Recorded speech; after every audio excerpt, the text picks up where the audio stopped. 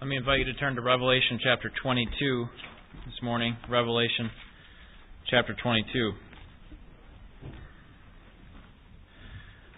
Coming to the end of our study of this book this morning, and want to reflect on final words of encouragement that Jesus gives to us here.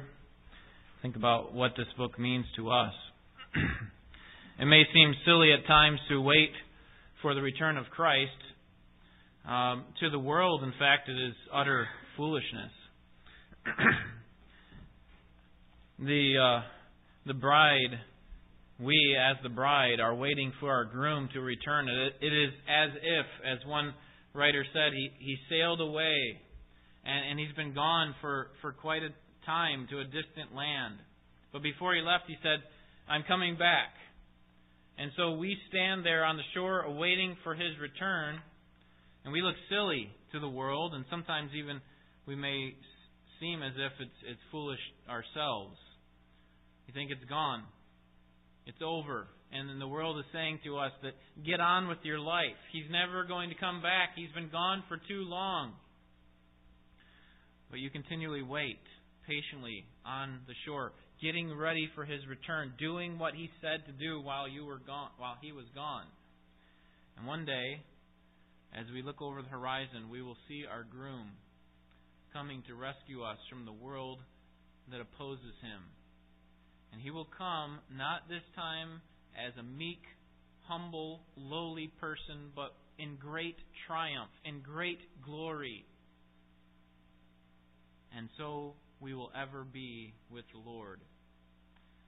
He will come to rescue us. But not only will he come to rescue us, but he will also come to judge those who oppose him. And that's what the book of Revelation has showed us.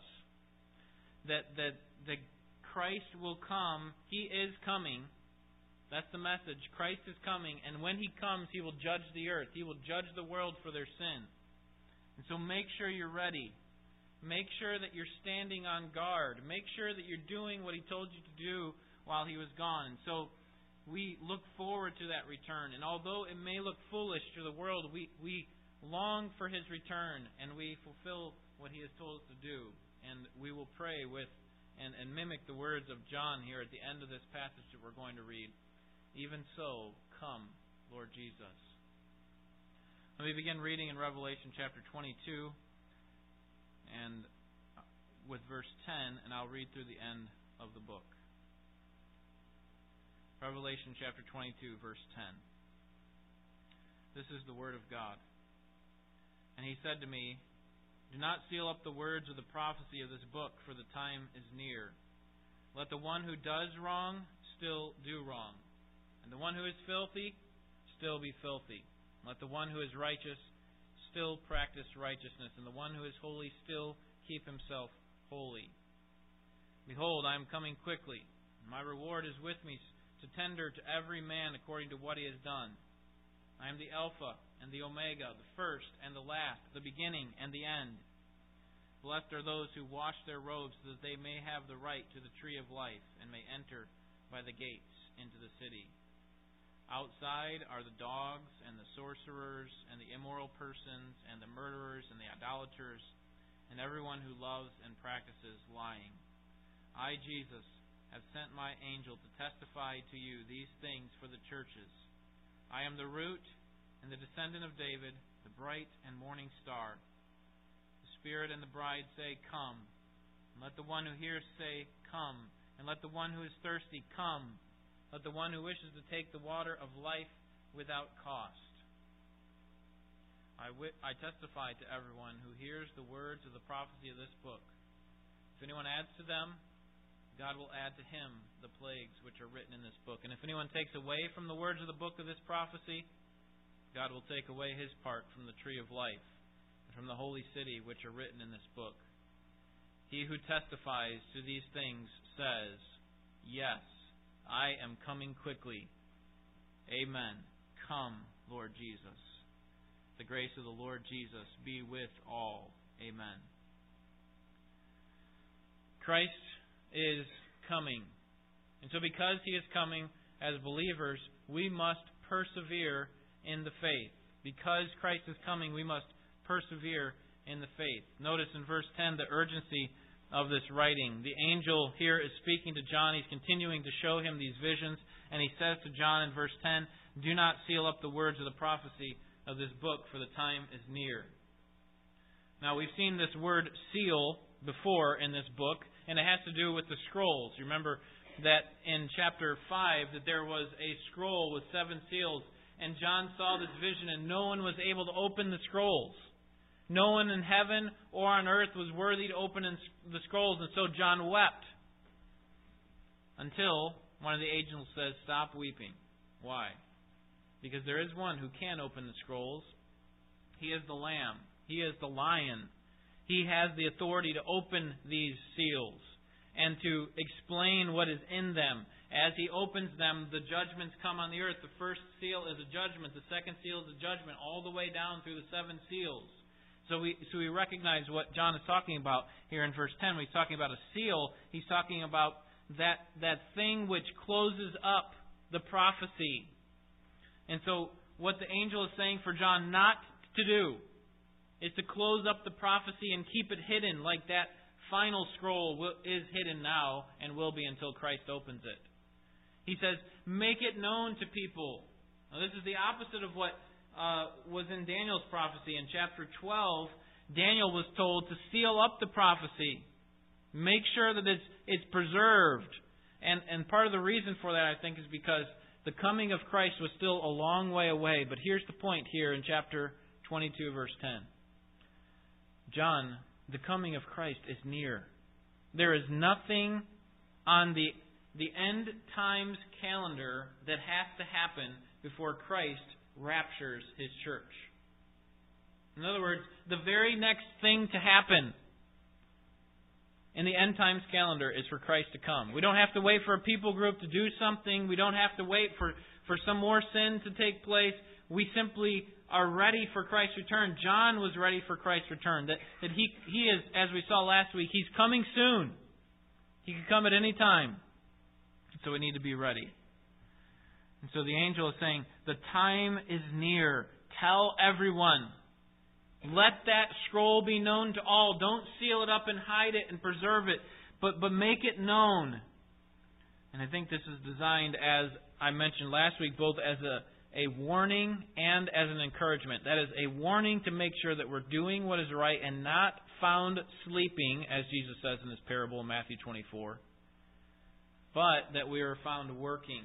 And so it's an encouragement to us that the struggles that you're going through right now will not continue forever. The frustrations, the groanings of this life, they will not go on forever because Christ is coming. So that should be an encouragement to us. It should be a motivation to keep hoping, keep being confident in the things to come, to live in holiness, keep on persevering all the way until His coming or until you are taken home to Him. John also sees in this vision the damnation of those who oppose Him, or the condemnation of those who oppose Him. We see this first in verse 11. Let the one who does wrong still do wrong, and the one who is filthy still be filthy. This verse here, this first part of verse 11, is an indictment on the wicked. Daniel 12:10 says that the wicked will continue in their wickedness. Why? Because they don't understand. They don't have spiritual insight. They have not been illumined by the Holy Spirit. And so they are going to continue in their wickedness. Even when they're presented with the truth, they will continue. Many wicked will continue in that.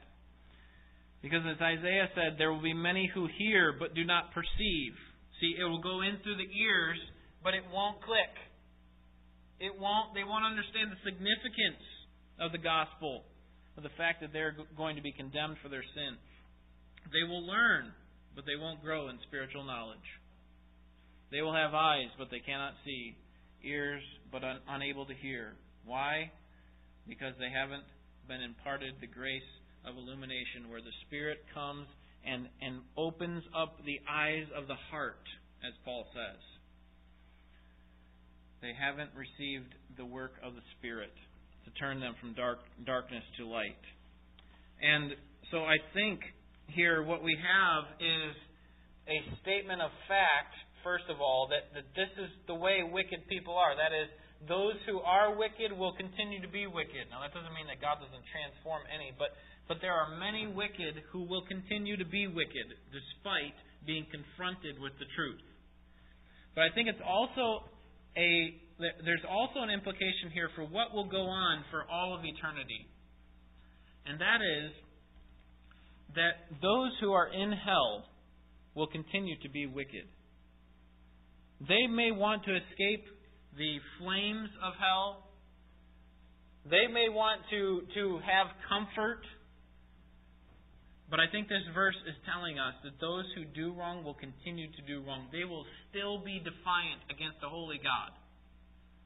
They will still be frustrated. They will never come to a place of contrition or brokenness or repentance and say, God, forgive me. For all of eternity, they will be defiantly opposing God. And so the ones who are filthy will remain filthy. Notice their destiny in verse 15, these wicked people who will be condemned. Verse 15, outside are the dogs and sorcerers and the immoral persons and the murderers and the idolaters and everyone who loves and practices lying. Now, what is John referring to when he says outside? Well, I think in the context we have been talking about the New Jerusalem. That is the new heavens and the new earth, this new universe that's provided for God and His people. It's the home of God and His people. Outside of that is the home of the wicked. That is where they will be. They will be shut out of the kingdom. There will not be any knocking on the door. Remember, the gates are wide open in the city of the New Jerusalem. People will be able to go in and come out, but these people will be outside of that. They will be unable to enter into the kingdom. Notice the identity of them in the second part of the verse: sorcerers, immoral, murderers, idolaters, lovers, and practices of lying. Now, here we're not seeing an exhaustive list. We're not seeing every single type of sin that people will be punished for. This is just a representative list. This is just a few that represent a larger list. And there are other places in Scripture where we have lists of sin that people will be punished for. And notice in verses 18 and 19 a warning about changing this book. I testify to everyone who hears the words of the prophecy of this book. If anyone adds to them, God will add to him the plagues which are written in this book. And if anyone takes away from the words of the book of this prophecy, God will take away his part from the tree of life and from the holy city which are written in this book. Now, if you have a red letter edition of the Bible where the words of Jesus are highlighted in red, these verses are not highlighted. But I would argue that this is actually Jesus speaking. That I, Jesus, testify to everyone who hears of the word of the prophecy of this book, because in verse 16, that was he that was speaking. He says, I, Jesus. And so I think verse 18 is picking up from where he left off. He's saying, if you, I'm testifying about these things. In fact, look at verse 20, because we know who does testify about these things. Verse 20, he who testifies to these things says, yes, I am coming quickly. I mean, we would all agree that that's Jesus. So I would argue that verses 18 and 19 is also Jesus speaking. And the object of his warning is the words of the prophecy of this book. So he's talking about the content, I should say, of his warning, is the words of the prophecy of this book. What is he talking about? Is he talking about the book of Revelation? Is he talking about the New Testament, the entire Bible? What is he talking about? Well, I think the context gives us the answer. In verses 7 and 10, he's used the same sort of phrase, the words of the prophecy of this book.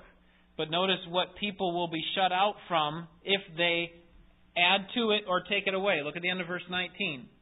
God will take away his part from the tree of life and from the holy city, notice, which are written in this book. So it sounds as if Jesus is talking about this book of Revelation. If you take away from this book of Revelation, then, or if you add to it, then God will take away from you. That is, He'll add to you the plagues that are written in this book, verse 18, and He will take away from you the tree of life and from the holy city. So it seems as if the context points to the book of Revelation specifically. However, I don't think that it's accidental, as one theologian, Wayne Grudem, says. I don't think it's accidental that this book was placed last in the New Testament. That is, that it is there for a purpose. Just like Genesis is there to show the origin of all things, Revelation is there to show the end of all things.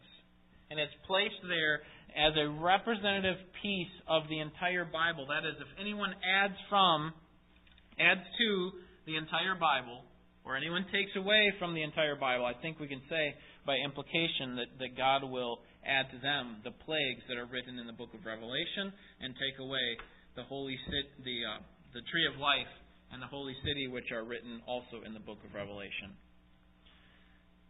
And so the point here is it's a warning. Don't add to it. Don't take it away. And the consequences are serious. It is that they will not receive final salvation. It's not that they had salvation once and lost it. We know that from other parts of Scripture. John 10 speaks of that. But that they never had a part. They showed with their actions, by adding or taking away from it, that they never had a part of true salvation. So, in this final eternity, there will be a punishment of evil, as we've just seen. There will be a condemnation of those who oppose God. But also, there will be rewards for those who follow God. Look at the end of verse 11. It says, "And let the one who is righteous still practice righteousness, and the one who is holy still keep himself holy. Behold, I am coming quickly, and my reward is with me, to render every man according to what he has done." And then verse 14, "Blessed are those who wash their robes, so that they may have the right to the tree of life, and may enter by the gates into the city." Remember who this book was written to? You remember the 7 churches in Asia Minor, chapter 2 and chapter 3?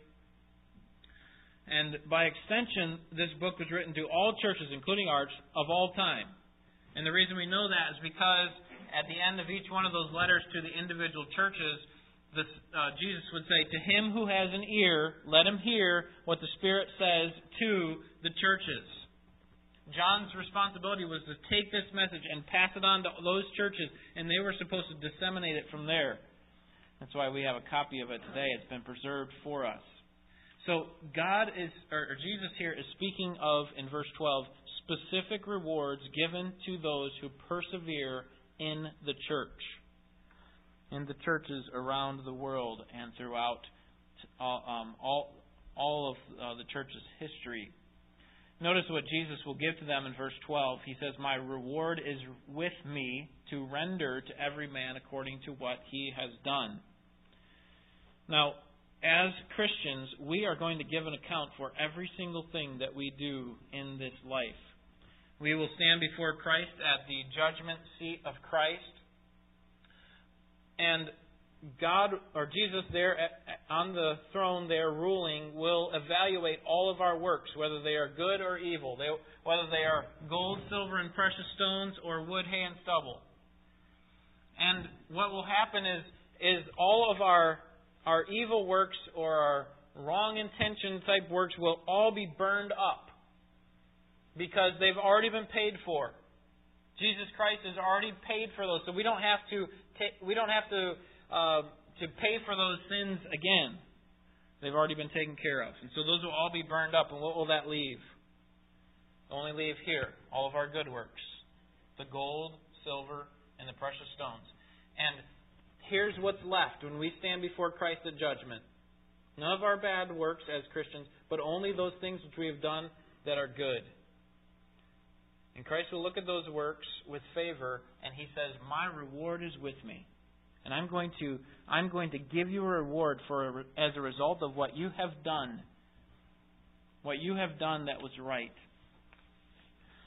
Notice that there are blessings that abound. Verse 14, blessed are those who wash their robes, so that they may have the right to the tree of life and may enter by the gates into the city. The greatest reward that we will receive as a Christian is entrance into the kingdom.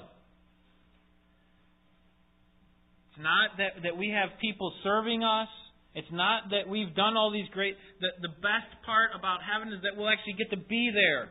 We'll have entrance there. We'll actually get to spend time with God, the tree of life, entrance into the city. Eternal life with God. And so, if Christ is coming, and that this message needs to be disseminated, verse 10, and He was going to punish those who oppose Him and reward those who follow Him, then we need to be encouraged and strengthened because of His coming. Notice the validation of His coming in verse 13. He gives the credentials that He has for saying this, for making this claim. Verse 13, I am the Alpha and the Omega, the first and the last, the beginning and the end. Okay, so he's basically saying, I am God. This is a phrase that God has used. In the Old Testament, Isaiah chapter 44, verse 6, God says, I am the first, I am the last, I am the beginning and the end. And Jesus is saying, I'm making that same claim. Why? Because I am the Son of God. I am God. See, the proof that the reason that you know that I'm coming is because I am divine. I am God. But He gives a second proof, and this is very interesting. It's the last several words that we really have from Jesus besides verse 20, but verse 16.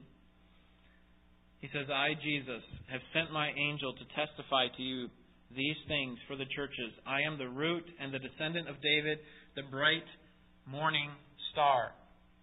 Here, Christ does not focus on His godness. Instead, He focuses on His manness. That is, notice the name that He gives. I, Jesus. And then He talks about Him being the root of David and the descendant of David. God the Father doesn't speak about Himself in that way. God the Father is not the descendant of David. God the Father is not Jesus. Okay? Jesus Christ is saying, I am man. I am unique in that way, that I am God, yes, and I have the authority to say that I am coming back. But here's the good news. I am man. That I am the anointed one. The reason he says there in verse 16 that I am the root of David, he's saying that I am David's Lord. That I am both David's Lord and I'm his descendant. Now, how can both of those be? Because I'm the God-man. I am a descendant of His, and I will sit on His throne. What He's saying is, I am the Messiah. The one in the Old Testament who was promised to come and to restore His people back to a place of prominence. I am the one who will do that. I am the anointed one. Isn't it interesting that the last name that He gives for Himself here in verse 16, actually at the beginning there, is Jesus.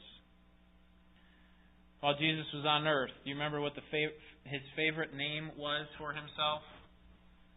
When He would talk about Himself in the third person, He would use a specific name. In Luke 19, He used this name, and He said, this name came to seek and save that which is lost. Mark 10:33, this name will be delivered over to the chief priests and scribes, and they will condemn him to death and give him over to the Gentiles. Mark 10:45, this name did not come to be served, but to serve, and to give His life a ransom for many. You know what that name was? It was the Son of Man.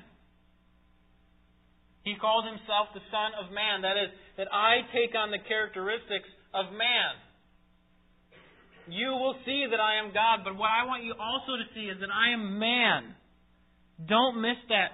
That the Holy God has taken on human flesh.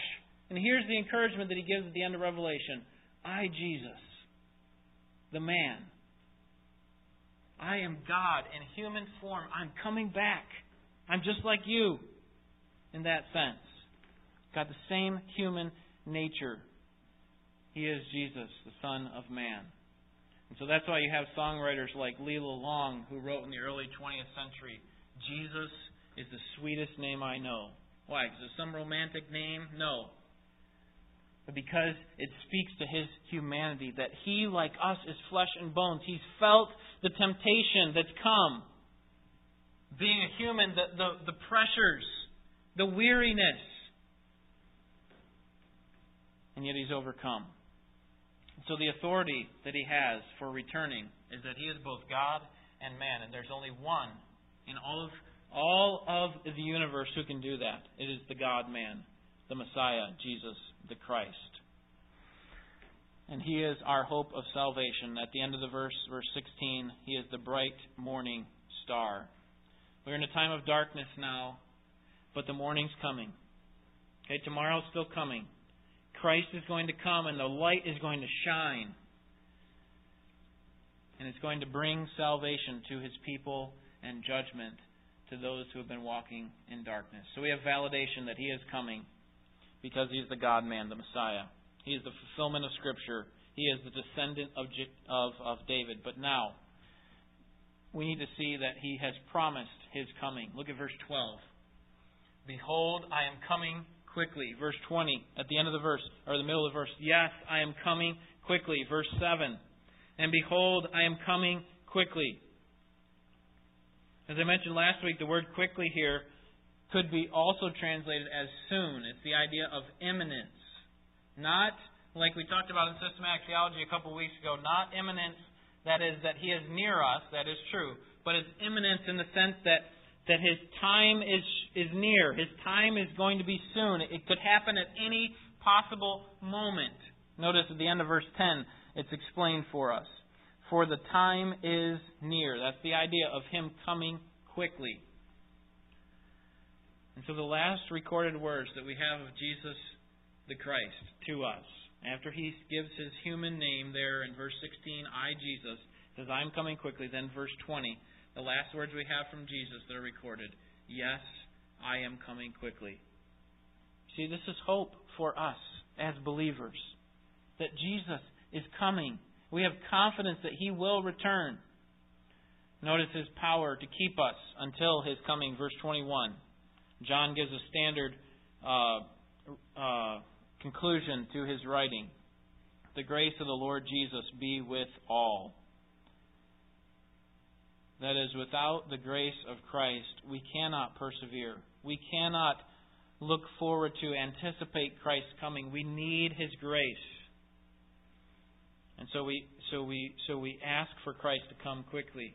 We ask for Him to come quickly, but we need His grace. And so I would ask you, are you ready for the return of Jesus Christ? Will you be found sleeping, as the parable says? Or will you be found ready? There is an invitation to all those who hear. If you respond to Jesus Christ, He will receive you. Look at verse 17.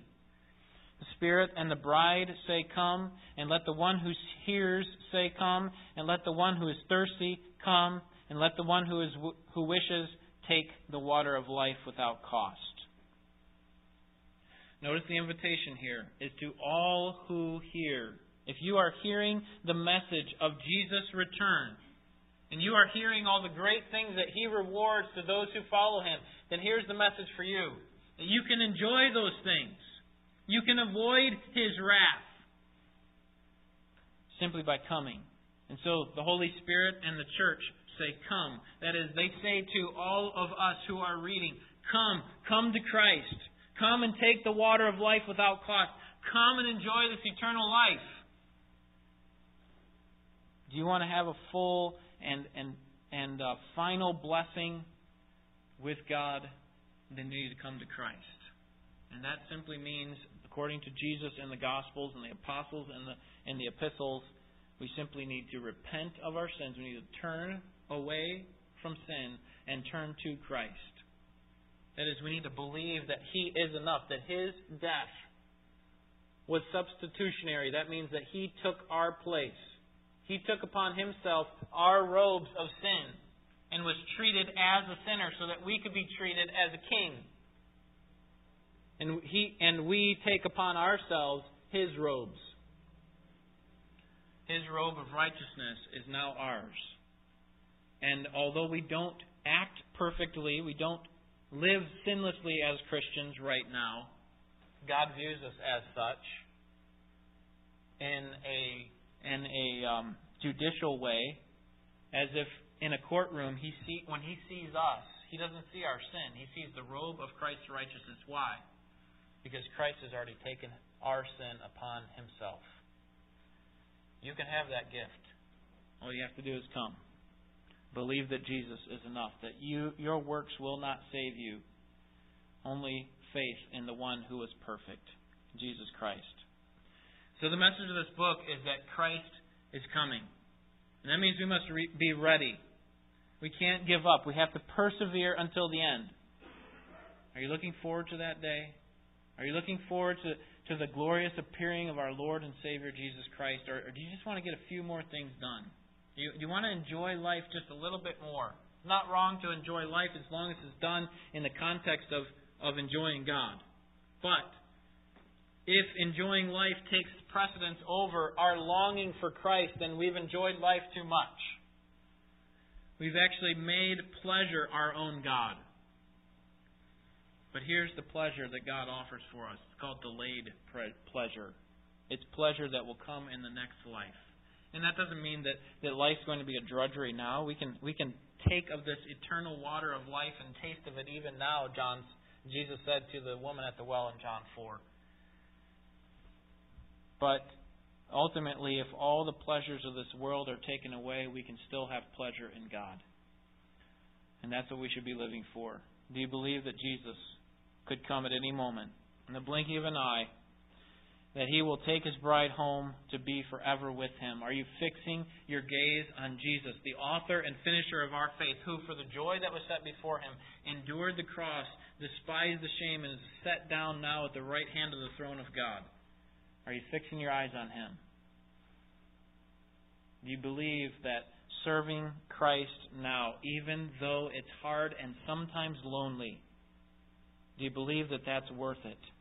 That it's the best thing in this world? That you would rather have Jesus than anything this world affords today? More than riches and gold, more than houses or lands or men's applause or riches untold. If you're not sure that this will happen as John has laid it out for us, then perhaps you don't have faith. And without faith it is impossible to please God. You have to believe. Faith, Hebrews 11:1, is believing what you can't see. You can't see Christ's return. You can't see all the blessings on the other side. You can't see them. You need spiritual eyes to be able to see them. You need faith. You have to trust in what you can't see. Do you believe that God exists and that He is a rewarder of those who seek Him? Turn with me to Mark chapter 13. I want to conclude with an encouragement and a warning to you, again, like I did last week, from a parable that Jesus gives about going away. Mark chapter 13. We'll conclude with this passage. As believers, we don't have a lasting city here on this earth, but we're seeking the city which is to come.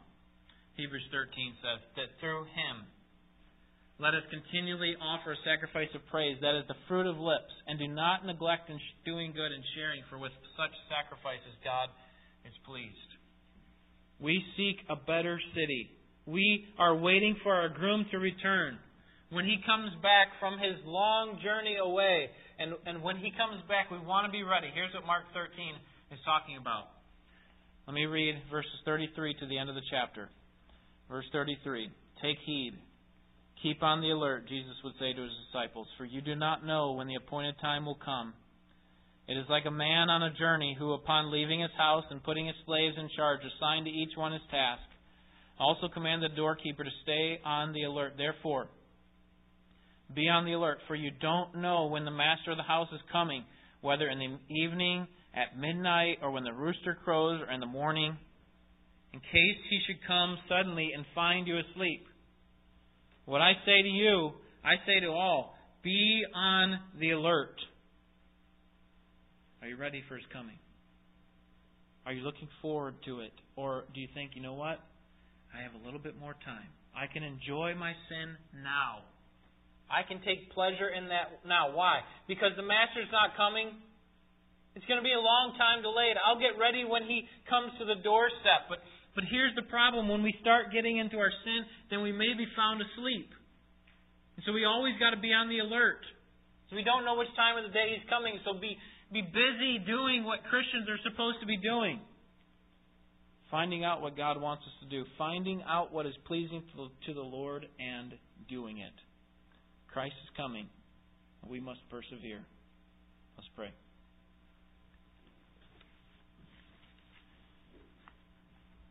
Father, we thank you for the hope of the eternal kingdom, which will follow Christ's 1,000-year reign here on this earth. And we look forward to the day when we will be able to live in the presence of you forever, where we will be unhindered by our own sin and foolishness and pain and sickness and sorrow and death. All the things that keep us from being made perfectly into your image. We look forward to that day, and we ask that you would send our Savior quickly. As John says, even so, come, Lord Jesus. Help us to be ready. Help us not to be delayed in our response of obedience. We all know specific areas in which we need to improve as far as our submission to you and your word. And so we ask that you'd help us to use our minds, our wills, to turn us from our sin and back toward you, the path of righteousness. We want to be ready for the return of our Savior. We want the groaning to end. We want the frustrations and the difficulties, the trials, the temptations. We want those all to go away. And so we pray that your will would be done on earth as it is in heaven. And we know that finally will be answered when your kingdom, Father, will be joined with the Son's kingdom and the eternal kingdom. And that there will be no one who will be able to go against your will. No one will be able to go against your desires. And we ask for your help to be complicit to your Spirit as He leads us. We pray for those who are weary and troubled and are tired from the long race that they have been running. I pray that they would finish strong, that you would uphold them with the strength of your power, and that we would encourage them. And for those who are sitting on the sidelines, we pray that you would give them the motivation to get back up, get in the race, keep running. Even when people ridicule, when there are obstacles in our way, may we use the strength which you supply to run all the way till the end. And in the end, you will receive all the glory for having led us all the way. We pray in Jesus' name. Amen.